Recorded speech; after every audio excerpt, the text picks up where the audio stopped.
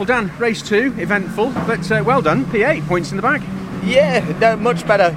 We're heading forward, the pace was good. Very tricky race, a couple of mistakes out there for sure for me, but certainly looked like I was not the only one.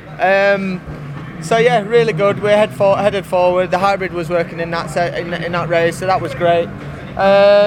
Tweaks on the car. Looks like it's going to be wet for the third one, P5. So it's a little bit like Donington a bit, I guess. You know, we've had a lot of struggles, a lot of troubles, and just trying to make the most of it and claw something out of the weekend still. How much are you noticing the new surface area here at Brands Hatch making a difference, particularly when it rained?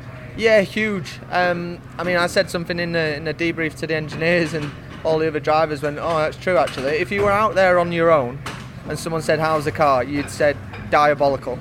Because it goes from one end of the spectrum to the other. It's like an ice rink out there. It's weird.